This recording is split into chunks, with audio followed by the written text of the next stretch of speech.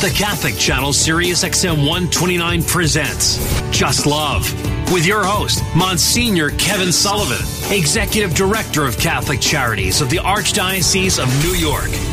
Welcome back to Just Love. This is our weekly conversation about what's going on in the world, and we're having our conversation as we are kind of at the beginning, but into Lent. So we're having the conversation during this most holy, solemn time of our Catholic Church year. The one thing, though, that I always like to kind of point out to people, when we think about religion, we think about prayer, we think about fasting, without a doubt, as we should. And I do think that people, that Christians and Catholics are generally pretty charitable, pretty thinking about wanting to help their neighbor. But I do think that sometimes they do think about it as, okay, that's a really nice thing to do. I'm supposed to be charitable. But the real religious stuff is the prayer part, and the real religious stuff is kind of the fasting, especially during Lent. But that's a little bit being too constrained with Lent, because traditionally it's the three things that are part of the Lenten practices. Now, I have to say, I do think one of the popes who articulated that better than almost anybody else was Pope Benedict, because Benedict talked about the importance of prayer, the importance of the sacraments, the importance of those types of activities. He talked about the importance of teaching and understanding the faith and doctrine. But he also said, same level, charity and service. So it's not like prayer sacraments are super high, doctrine and belief is kind of mid-high, and then charity and service is kind of like important, but not quite so important. No, he said all three. You got to focus on all three if you are if you're living kind of the fullness of the Christian message. So as we kind of continue this Lenten season, let's kind of keep thinking about what are some of those things that are part of the tradition that we need to do a little bit more.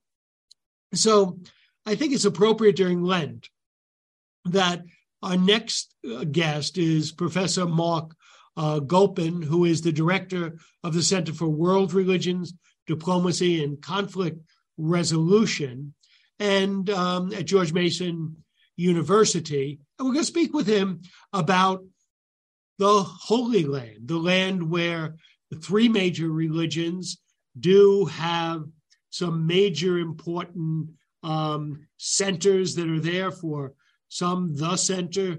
And we're going to speak about this, during this holy season of Lent, and some of the issues that have been raised with regard to Israel and Christians and others in the Holy Land, in Israel, in Palestine. Professor Marc Gopin, thank you for joining us on Just Love. Hi, it's nice to meet you.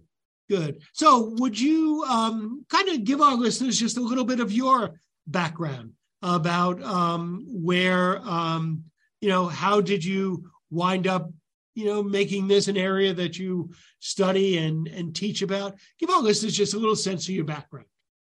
Well, I basically grew up Orthodox Jewish, and I studied intensively when I was a kid. I studied philosophy and psychology, but also sacred studies for many, many years. And then I became an Orthodox rabbi because I had been studying with the foremost preeminent scholar of Orthodox Talmudic studies, and I got my ordination from him in '83. But I had also developed a passion for understanding the psychological roots of religious philosophy and ethics, and I went on to get a PhD in ethics from Brandeis University that focused on moral sense theory, and particularly compassion and its role in human decision-making and in the theology and practice of Judaism, a very particular kind of ethics. I was unsatisfied that on an intellectual journey and practical journey, that so much of the field of ethics is not terribly appropriate for very complex circumstances of conflict and war. I was very interested in seeing, the Holocaust had a very, very big impact on me, as it did on most Jews in my family, which was mostly from Poland, and most of my DNA is from Poland and Ukraine. And I found this field of conflict analysis and resolution, and I developed a marriage with it in my practices, and I started going to Israel, Palestine, and working with communities on either side of enemy systems. And that began a lifelong process and journey of studying the sources of peace and conflict within Jewish tradition. And then I started teaching it within many religious traditions. And then I wrote my first Oxford book in 2000 and a second Oxford book on Holy War and Holy Peace. And that began a trajectory towards a full professorship and a center dedicated to world religions, diplomacy, and peacemaking. So that's how I got here. Well, thank you so much. That was very enlightening to me. And what you did is you touched on a topic dear to my heart, which I'm just going to mention now, but we're going to have a longer conversation about it, because given your look at, you talk about some of the ethics not being nuanced enough or to deal with the complexities of the modern world. I've always felt, well, no, let me say this. I felt for the past 5 or 10 years that the traditional articulation of the just war theory in Catholic theology is pretty much not as helpful in the contemporary world as it may have been 50 or 100 years ago. And I think in dealing with non-state actors, dealing with terrorism, things like that, it's a little bit of a cumbersome tool that it may be not so easy to do. So I am delighted by your mentioning that and your kind of looking at that across religious cultures. So thank you. I loved, I studied just war theory and Catholic tradition. I studied Aquinas. I studied many people, but I also studied Tom Merton and others. And I started to realize that peace building and peacemaking requires more than the just war sort of thumbs up, thumbs down on legitimate conflict and illegitimate conflict, which is important. But it really doesn't put the power in the person to say, well, what can I do? Right. And what can I do in my family? What can I do in my community? What can I do in the world? And that requires much more nuance in terms of enemy systems and it's sort of the way in which everyone is right and everyone is wrong in many situations. And you need tools, the ethical tools that would be adjusted to that. So that's what I've been working on for 25 years. Yeah. Well, thank you for doing that. I think it's tremendously important. And, as I said, you're going to get an invitation back and we're going to focus on that because I think it's critically important. However, what I'd like to kind of focus our conversation on today is that there's been a concern, as there always is when you have the election of a new government, whether it be in the United States or in Israel, about what does that mean? And there's been a little bit of, or maybe a lot of controversy about the reformed new coalition government of Prime Minister Benjamin Netanyahu. Can you tell our listeners a little bit about what are some of the concerns that are being raised about that? Right. Well, I also, as you see from the way I've worked and the way I've written, it's very important to put everything in context. And in the context, the reality is that religions, I'm sure the American Jewish community is related to Israel, but they also constitute a religion. There's a religion across the world of 15 million Jews, and people in religions make independent decisions from states. And yet, many states in various religious traditions are closely connected to a religion. Right. That creates dilemmas in history that create all sorts of tensions and sometimes real problems inside religion. So there's hundreds, maybe thousands of rabbis that have a problem because the new coalition, it really, the word reform is a misnomer. The fact is that Israel, due to its complex nature, is a Jewish ethnic democracy with a minority, never established a constitution and a Bill of Rights, even though Arab parties have been in the Knesset, in the parliament, since I think the late 60s.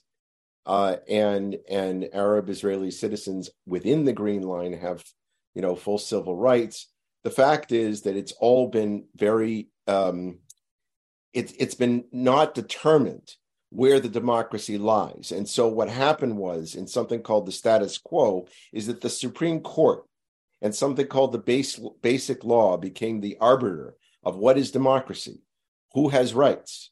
And this proposed change is to undermine that and to basically say that whatever the majority in parliament, not the majority of the country, but the majority in power, can now determine who has rights and who does not have rights. And that is a stunning shift that is following on the dangers we see in Hungary and many other places of basically eliminating constitutional rights based on majoritarian thinking. And we know where that goes in terms of minorities, including women, including non-Orthodox Jews, but certainly Palestinians. And that's why the Jewish community, which is mostly, the vast majority is a liberal community, is up in arms. And so that's the context of what's going on here. It's a very, very serious development. And this development is obviously, any developments that become visible have roots that go back a while. But the visibility of this is relatively recent, isn't it? Well, I think that the Jewish community in the United States wanted to be, they slowly and steadily became more and more Zionist. That was not the case in 1940, 1950. But especially in 67, things really turned around. And because half of the Jews of the world now live in Israel, the wars that threatened it, the enemies that they had, the Arab states in 67 and 73, and the state of Iran now, and with potential nuclear weapons right around the corner, the existential threat of another Holocaust is very much deeply rooted in that trauma there. So people just, critical or not, are concerned about this evolution, and so they try to keep it quiet, but they can't keep this quiet because this could undermine the very definition of Israel as a democracy. And that's why you hear a lot of voices being raised now. But yes, it was a long time coming because, and this is my interpretation from all the work I've done on the ground, is that when you can't resolve an existential conflict with a neighbor, everything deteriorates on both sides. So for a long time, the coalitions of Israeli democracy have depended upon non-democratic elements, just like you see in various European countries. And at a certain point, the non-democratic gain popularity because nothing's being resolved.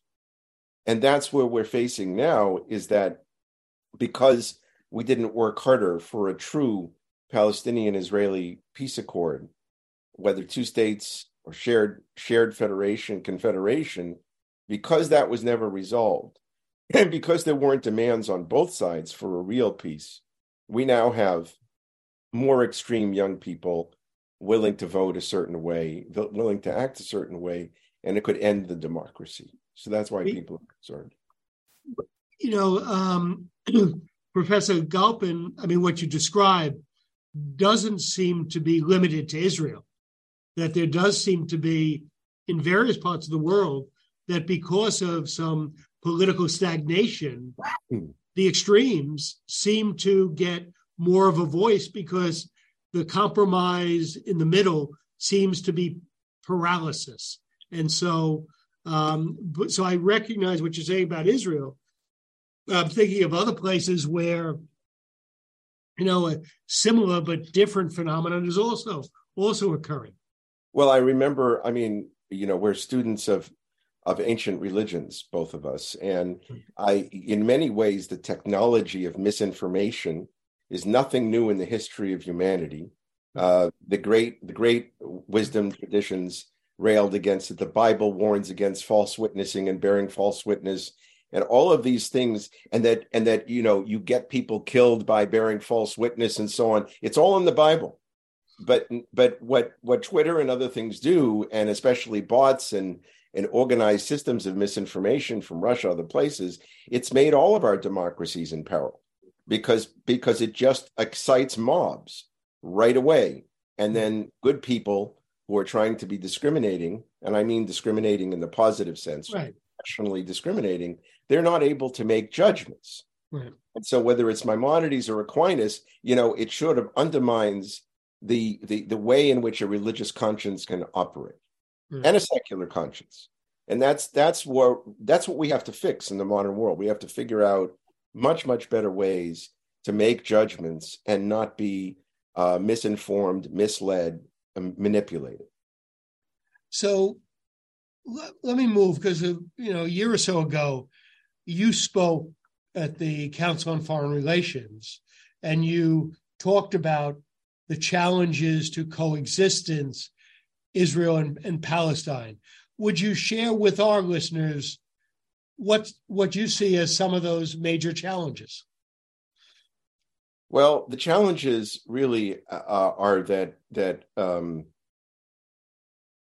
Israel is the only place for this tiny group of people called the Jews in the world. Their perception post-Holocaust is that it's the only place of refuge, and therefore it must be always a Jewish majority, which already complicates democratic systems and citizenship, right? Because if you look from the sea, from Gaza all the way to the north to Metula, basically there's 50% Palestinians, 50% Jews at this point, which is really problematic. I mean, the countries that have perpetual civil wars like Nigeria, they're 50-50 Christian, Muslim, etc. So this 50-50 is a combustible mix in many places. The only solutions we've ever seen is a very deep relationship of collaboration on business and on equal rights, of course, and on contact of a positive nature. Well, there's mostly no good contact at this point. And so it is descending into a situation of proxy warfare. There are malevolent forces in the world that have always seen Israel as a place of confrontation. There is a radical Christian world that has fed Jewish extremists. There is a radical Muslim world that has fed Palestinian extremists to such a degree that they permanently split Palestinian leadership between Hamas and the PLO, which was disastrous. I was there. I was working on this. And so you have Israel has always been a war zone because of this proxy warfare. We can overcome this, but we have to be much more savvy about it. For example, most Protestants and Catholics stopped fighting centuries ago. 400 years ago, it was a terrible Protestant Catholic wars, and the last place was Belfast. And so finally, Irish Americans got sick and tired of this, and major presidents, the Kennedys, the Clintons, the Mitchells, and they said enough. And they put millions of dollars into Ireland for peace, for coexistence, for all those wonderful creative people on the ground. We need that here. We need the vast majority of Christians, Muslims, and Jews to say, look, we need this to be a place of coexistence. And here's how we want to help. That hasn't really happened yet. It's always been sort of dividing, the Christian world that's pro-Israel and the Christian world that's anti-Israel, the Muslim world that's mostly anti-Israel, and so on. And the Jews are divided too, terribly against each other. So we do need some conscious effort to say, look, you don't have to fight Protestant Catholic for eternity. It can end, and you have to slowly invest in the alternative to hatred and violence. And that's where the Abrahamic family has to become much more aggressive about people-to-people work, economic empowerment, not tolerating extremism on either side, and focusing on the loving relationships that actually do exist. I worked on them. I wrote books about them, but they get buried by the news. Again, the news tends to focus on the terrible events, and they're true, but we have to build something else. It needs the whole world's effort. Professor Gopin, that was really very, very kind of a wonderful explanation. You mentioned something in there which I'm only vaguely familiar with, and I think our listeners might be helpful. It's a little practical thing you mentioned, like dividing Hamas and PLO. For our listeners, say a little bit about that, because I think probably our audience may not be all that familiar with both of those organizations, and so make us a little bit more aware of that. Well, basically, in the 80s, during this very elite process of peace building called the Oslo peace process, very flawed because it was only top down and only the wealthy and only the highly educated, and we can't do peace like that anymore, especially in the information age. And in that process, there was still vast sums of money in the Muslim world to be anti-Israel as a religious militant cause. And that's where bin Laden comes out of. And there was a lot of faults for that in the Muslim world, particularly the Arab Gulf. But it was also agencies like the CIA and others that utilized and weaponized Muslim warriors in Pakistan and other places. We started to pay a price for that because everything became Islamic victory overall. And we saw that firsthand with bin Laden. Well, that infected the whole Palestinian identity. And now we have a permanent split between Hamas and the PLO. And there's no, and the Hamas controls Gaza and PLO controls the West Bank. But frankly, if there was an election, it probably would go to Hamas because PLO got a reputation for being elite and wealthy and corrupt. There just has to be an alternative to really both of these entities. And that is, there's no substitute for a deeper relationship between the Israeli people and the Palestinian people. They are the ones, just like in Ireland, they are the ones that will either keep this going for another 200 years or will start to build a different relationship. But they do need help that the world would not be reinforcing the polarity. So bin Laden wreaks havoc. The world goes against Saudi and others for supporting bin Laden, for supporting that approach of Wahhabism. And now we have a very different circumstance, but Hamas is still supported by none other than Iran. And so and Hezbollah. And so there's still a very concentrated effort of an enemy system that is in place. And Ariel Sharon and others are not innocent either of this. Dividing and conquer is a part of victory over one's enemies. So what I'm saying is here, we have to stop dividing and conquering the Palestinians, but we also have to stop dividing the Jews as well.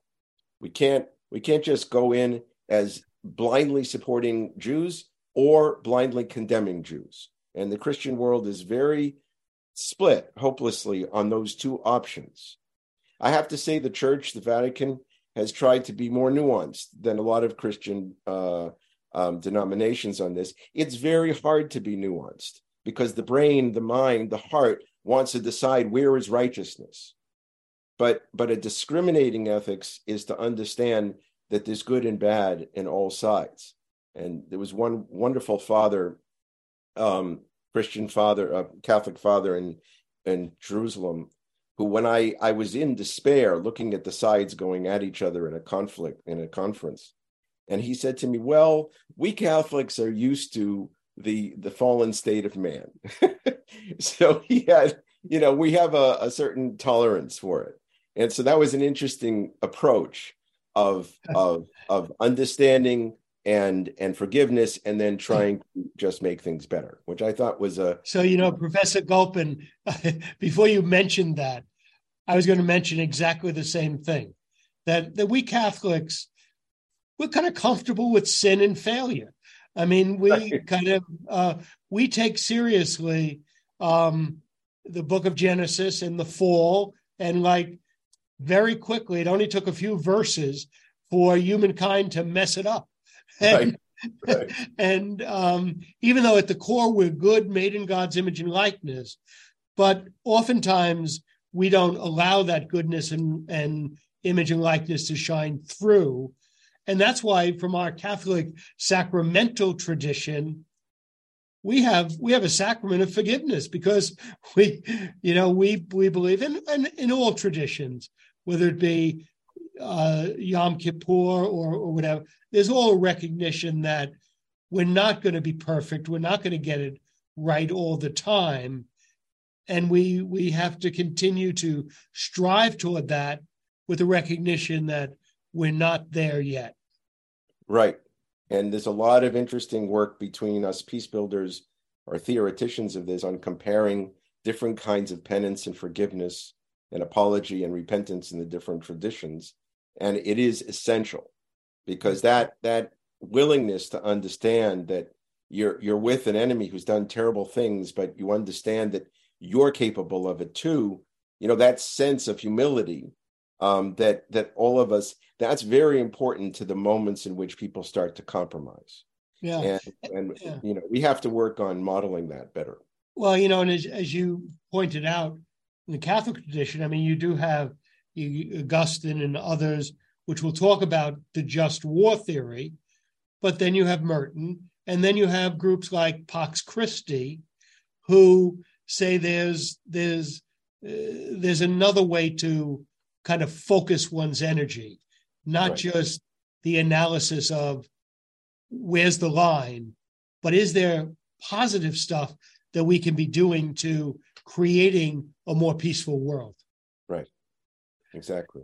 So when we have smart people on, and Tom knows this, what we do is at the end, we kind of make you the czar of the world. And what are the three things you would do to kind of further a better situation in Israel and Palestine? If you were the czar and you could just decree this, what would you do? Really good question. All of it could be, there's a lot of brilliant work on the ground that is unrecognized. Much of it extremely unfunded, which makes people very depressed and sometimes neurotic.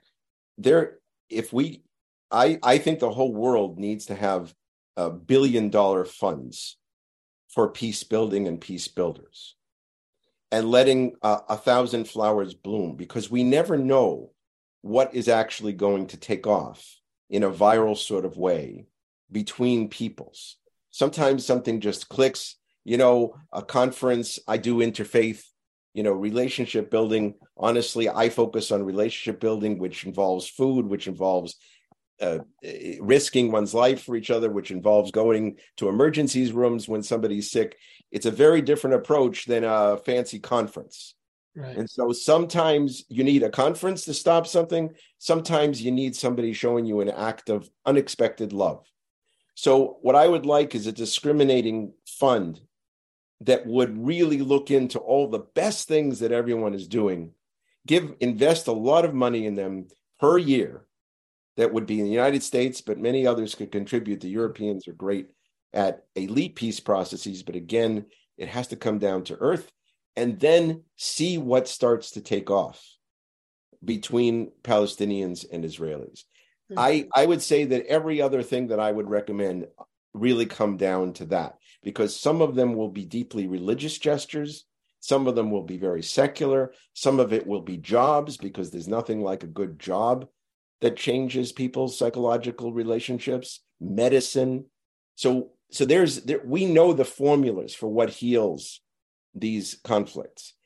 The other thing that if I could wave a magic wand is to convince the Palestinian world that sometimes when you want an enemy to change, you need to really deeply engage them.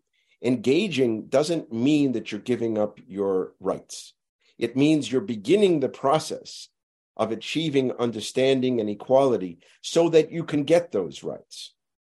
That is true in the United States as well. Very often aggrieved groups do not understand that demonization in reverse doesn't help either. Racism is demonization, but anti-racism sometimes is demonization. And so anti-demonization, the humanization of the other, the engagement, and be able to discuss right and wrong together over meals, over healthcare, over jobs. That's where the magic is, and that's where I would seriously try to get at least 1/10 of the military budget into that, because right now we don't have an even playing field. The military budget is massive, and I respect self-defense. I'm not a pacifist, but we have to have much, much more of an equivalence of money to even judge whether peace is possible. That would be my argument. Great. I'm going to give you a phrase that you can use or abuse however you want. Engagement does not equal endorsement. Good. I like that. Just because you talk to somebody doesn't mean you're agreeing with them, and doesn't mean that you're saying everything is perfect. You're engaging, you're interacting with them. Anyway, Professor Marc Gopin, thank you so much. And thank you for the work at the Center for World Religions, Diplomacy, and Conflict Resolution. And thanks for sharing your insights with our listeners on JustLove. Thanks so much. Great. Okay. Tom, I think we will take a break. Just love. Just love God. Just love your neighbor. Just love yourself. And our world will be more just, and it will be more compassionate. We'll be back in just a moment on the Catholic Channel, Sirius XM 129.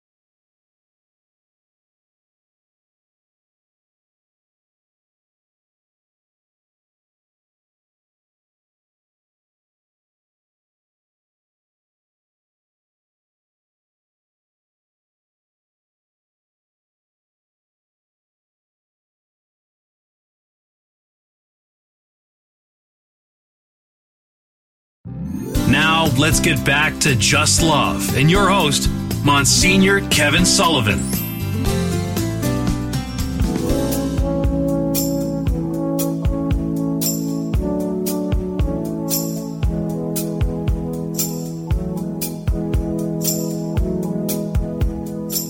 Welcome back to Just Love. Just love God, just love your neighbor, just love yourself, and our world will be more just, and it will be more compassionate. We're kind of speaking about what's going on in the world during our Lenten season. And, it's interesting, Tom. I think sometimes spirituality is seen as something that is apart from the world. And I think when we kind of think of Lent, what we need to realize is that there are the sameness of Lent. In other words, Lent this year is like Lent last year. We're supposed to pray. We're supposed to sacrifice. We're supposed to be charitable. We received ashes on Ash Wednesday. And we go through the seasons. The liturgical vestments are purple. We'll kind of go through Holy Week, as we do every year. However, what I sometimes think the complement to that, and what I would say is the necessary part to that, is while the objective realities of Lent remain the same, my reality, my subjective reality, is very different. And I now need to bring that to the Lenten realities that are year in and year out. For example, some of us maybe have experienced the loss of a good friend in the past year. Maybe somebody in our family is sick. Whatever is going on, or maybe something really positive has happened in my life. Now, that's what I bring to Lent. It's not that I kind of forget about myself, my reality, my world. No, that is what I bring to my praying, what I bring to my sacrifice, what I bring to my service. And so it is both the objective part of Lent and the subjective part that's what makes this year, Lent 2023, so very important. It's kind of marrying the reality of Lent as we celebrate it as a community of faith with my own faith journey, my own life journey, the changes in my life this year, and figuring out how we put them all together. So I think, we don't do away with ourselves during Lent. We kind of allow Lent to enter into us more and more. Tom, let's go to our next guest, Professor Stephen Carvell, Professor of Finance at Cornell University's Johnson College of Business. And we're going to speak about some of the things going on in this world with inflation and how that is infecting the restaurant industry, because it's such an important part of New York. And so many of the people in the restaurant industry have their roots in their education at Cornell University. So I'm delighted that Professor Stephen Carvell has agreed to be with us on Just Love. Welcome, Professor Carvell.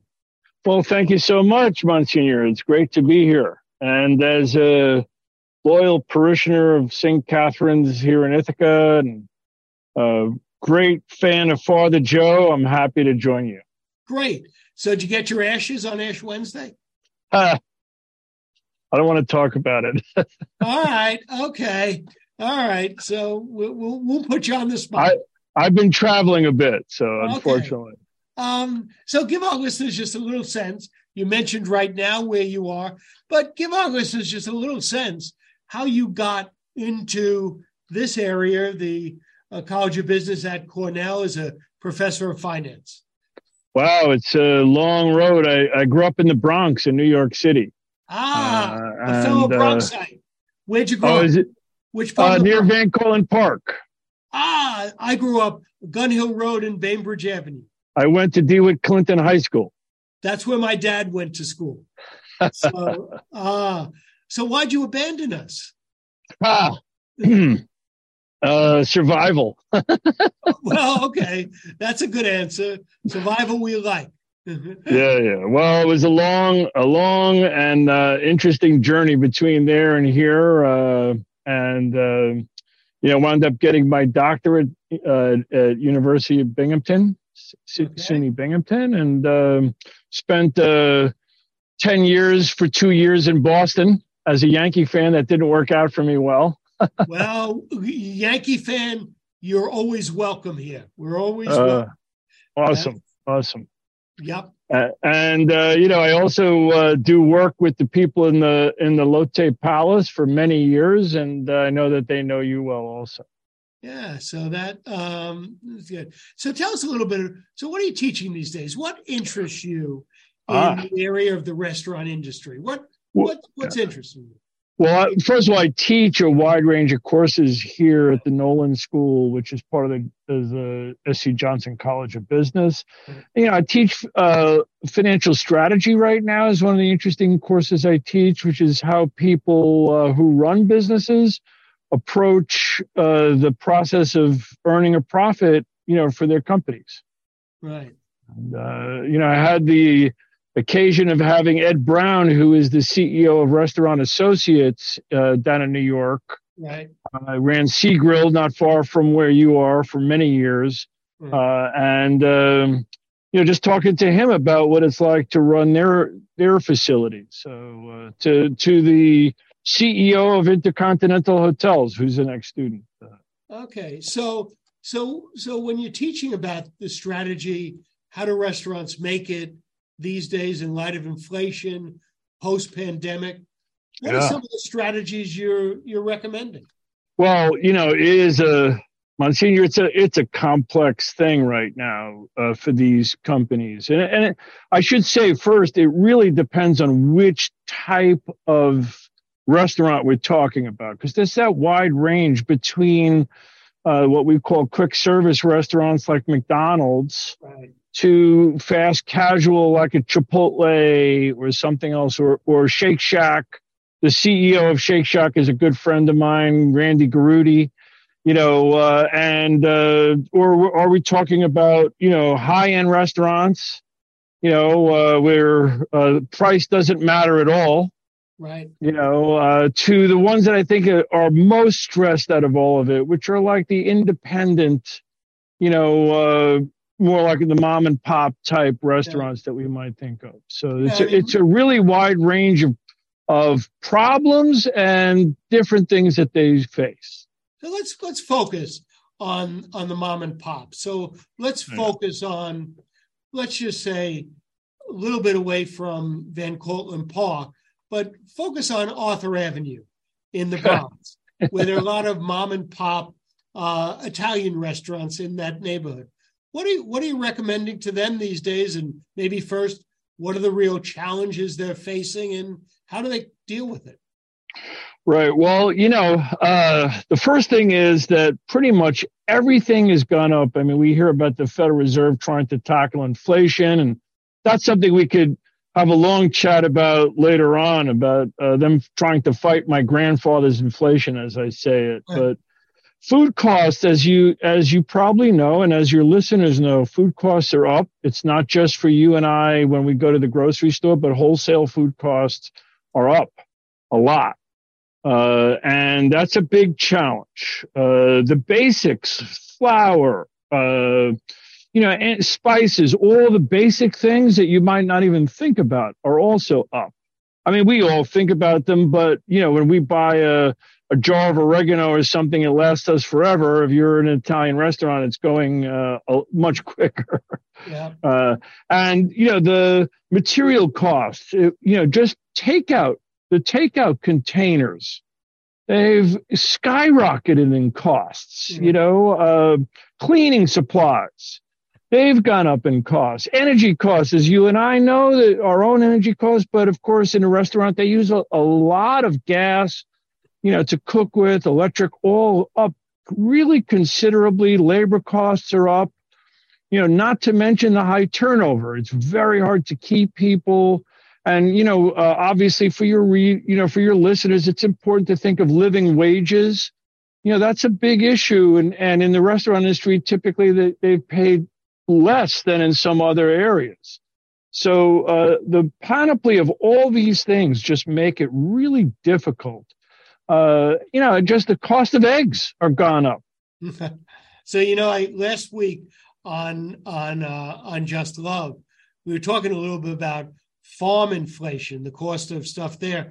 And I told the story, which I'll repeat, that on Ash Wednesday, a few weeks ago, we did a food pantry in one of the parishes, and it was a good event. We were able to do it, and we were giving out fresh eggs. And when the people came, they said, eggs, I haven't been able to buy eggs in a while because the cost of them has gone through the roof. Yeah. So I mean, eggs have really skyrocketed. And eggs were a less expensive protein staple, aside from obviously being the go-to breakfast food, so to speak. Right. No, and McDonald's uses, I don't know, 1 billion eggs a year, whatever it is. I saw a study that they use 4%, just McDonald's use 4% of all the free-range eggs produced in the United States. Woo! That's a lot of chickens.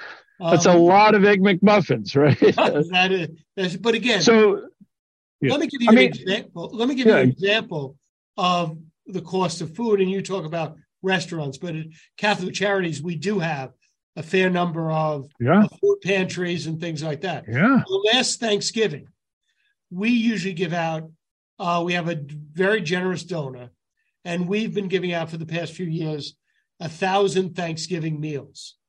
The donor was equally generous this year. We could only do 800.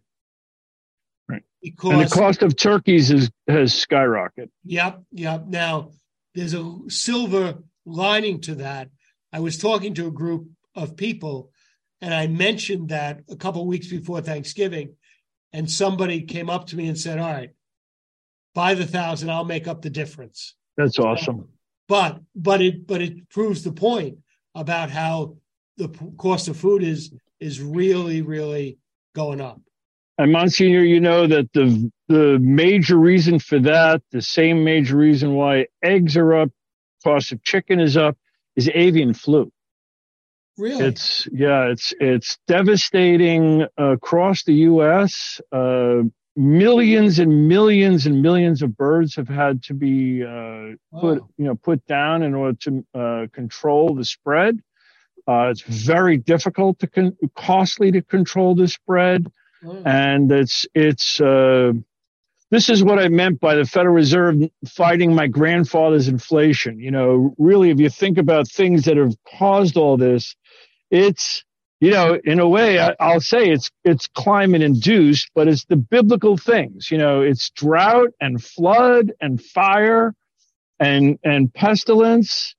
As an example, the drought last year made the traveling and food travel down the Mississippi River more expensive because fewer barges were able to go down the river. And they couldn't carry as much because the draft of the boat would then get them lower in the water and they wouldn't clear. So they could each barge could carry less food. And that increased transportation costs. Obviously, all of these fuel costs, Putin's war in Ukraine, which is, the Federal Reserve isn't going to change that. That not only does that, but the cost of energy gone up means all transportation costs of food higher. And it's also, you mentioned the, farms, beef production. A lot of farmers just decided, some farmers across the Southwest and in Mexico killed tens of thousands of cattle because they couldn't water them properly. So all of these things are the root cause of the higher prices. I'd like to say when we say it's transient, you have a better inroad to that. Maybe you could talk to your boss there and let us know. I guess California's got a different problem. So much of the strawberry crops were destroyed by the floods this year. So it really, for restaurateurs, it's not just purely the inflation challenge. It's, it's also just not knowing what costs are going to be. Because, when you say, okay, I want to build in inflation, if you knew it was going to be 5% higher, that would be one thing. So let me ask you, Professor Steve Carvell from Cornell University, let me ask you a question. Maybe I'm going to answer it in a way that's a little bit provocative, but I want to get your insights. I mean, I've heard people say, boy, when I go out to eat these days, and we're talking the mom and pop restaurants, they say, oh, look at how much more I'm paying. Boy, I know there's inflation, but I bet you these guys are gouging the prices also. What do you say to somebody who says that? Well, from my experience of talking to people, and this isn't even just a small, mom and pops, but even, I know the people who down at LDV, John Meadow, who's in the city. And, the truth of the matter is that they don't want to raise prices at all because they have regular customers. Certainly the mom and pops have regular customers. They have multi-generational customers, who go there all the time. And the last thing on earth they want to do is raise prices. So they do it out of survival. Right. I think people don't realize that. That's why I took the moment to just list off the increased costs for them. We don't think of it like that because it's part, our gas and electric bill is our gas and electric bill. But for them, that gas and electric bill is just about running that restaurant. Yep. It's attached to the restaurant. And truth be known, and maybe people should realize, if you can earn net 12, 15%, margin, that would be great as a restaurant. Yeah. They have thin margins. So they can't, they can't absorb it. This is not like, say a pharmaceutical company or something which have record profits and so on. They just have such, immense amounts of money. This is not like that. This is really their survival too. They work a lot of hours, in these places. Yeah. So, Professor Steve Carvell, thanks so much for sharing your insights and making me smarter about some of the issues that inflation and not merely inflation, but the disruption of supply impacting on restaurants and causing us all to have to pay a lot more without necessarily increasing anybody's profits just to stay. Right. So, Professor Stephen Carvell, thanks for taking the time to be with us on Monsignor, could I ask you one question? I'll give you a quick riddle. Do you know what you have more of after you give it away? I should, but I don't. Love. Great answer. Just love. I just thought you'd like to hear that. When I heard the name of your show, I thought I'd mention it. Just love God, just love your neighbor, just love Absolutely. yourself. Absolutely. And our world will be more just. It's what Jesus taught us all, right? Professor Carvell, thanks for being with us. Thank you so much. Have a wonderful day. We'll take a break, and we'll be back in just a moment on the Catholic Channel, Sirius XM 129.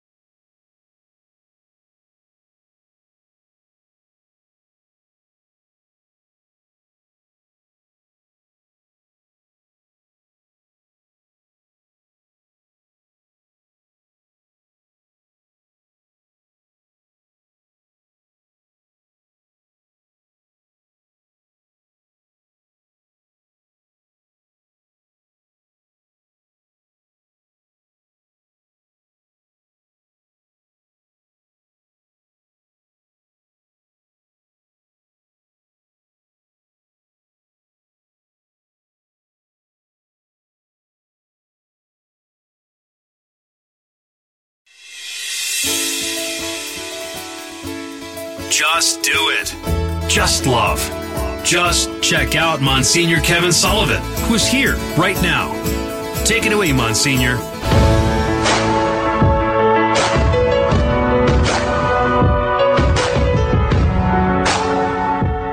Welcome back to Just Love. This is our weekly conversation about what's going on in the world. Just love God, just love your neighbor, just love yourself, and our world will be more just and more compassionate. We are in the middle of Lent. What I'd like to suggest to you, and I'll share with you something that I'm doing. When we think about prayer, spirituality, meditation, maybe we should also kind of expand to some spiritual films and movies and use that as a way to meditate. Now, one of the things I have begun to kind of watch is The Chosen, and it's free. You have to download the app and you can follow it, but it just strikes me as a very, very good way to spend time reflecting on the scriptures. So when you think about how you're going to pray more in Lent, maybe think a little bit outside of the box. And if it's enjoyable, that doesn't mean it's not a good Lenten practice. It just means it's an enjoyable way to enter into a deeper relationship with God. Thanks for being with us on Just Love. Just do it. Love God, love your neighbor, love yourself. Our world will be more just and compassionate. The Catholic Channel, Sirius XM 129. You're listening to the Catholic Channel, Sirius XM 129.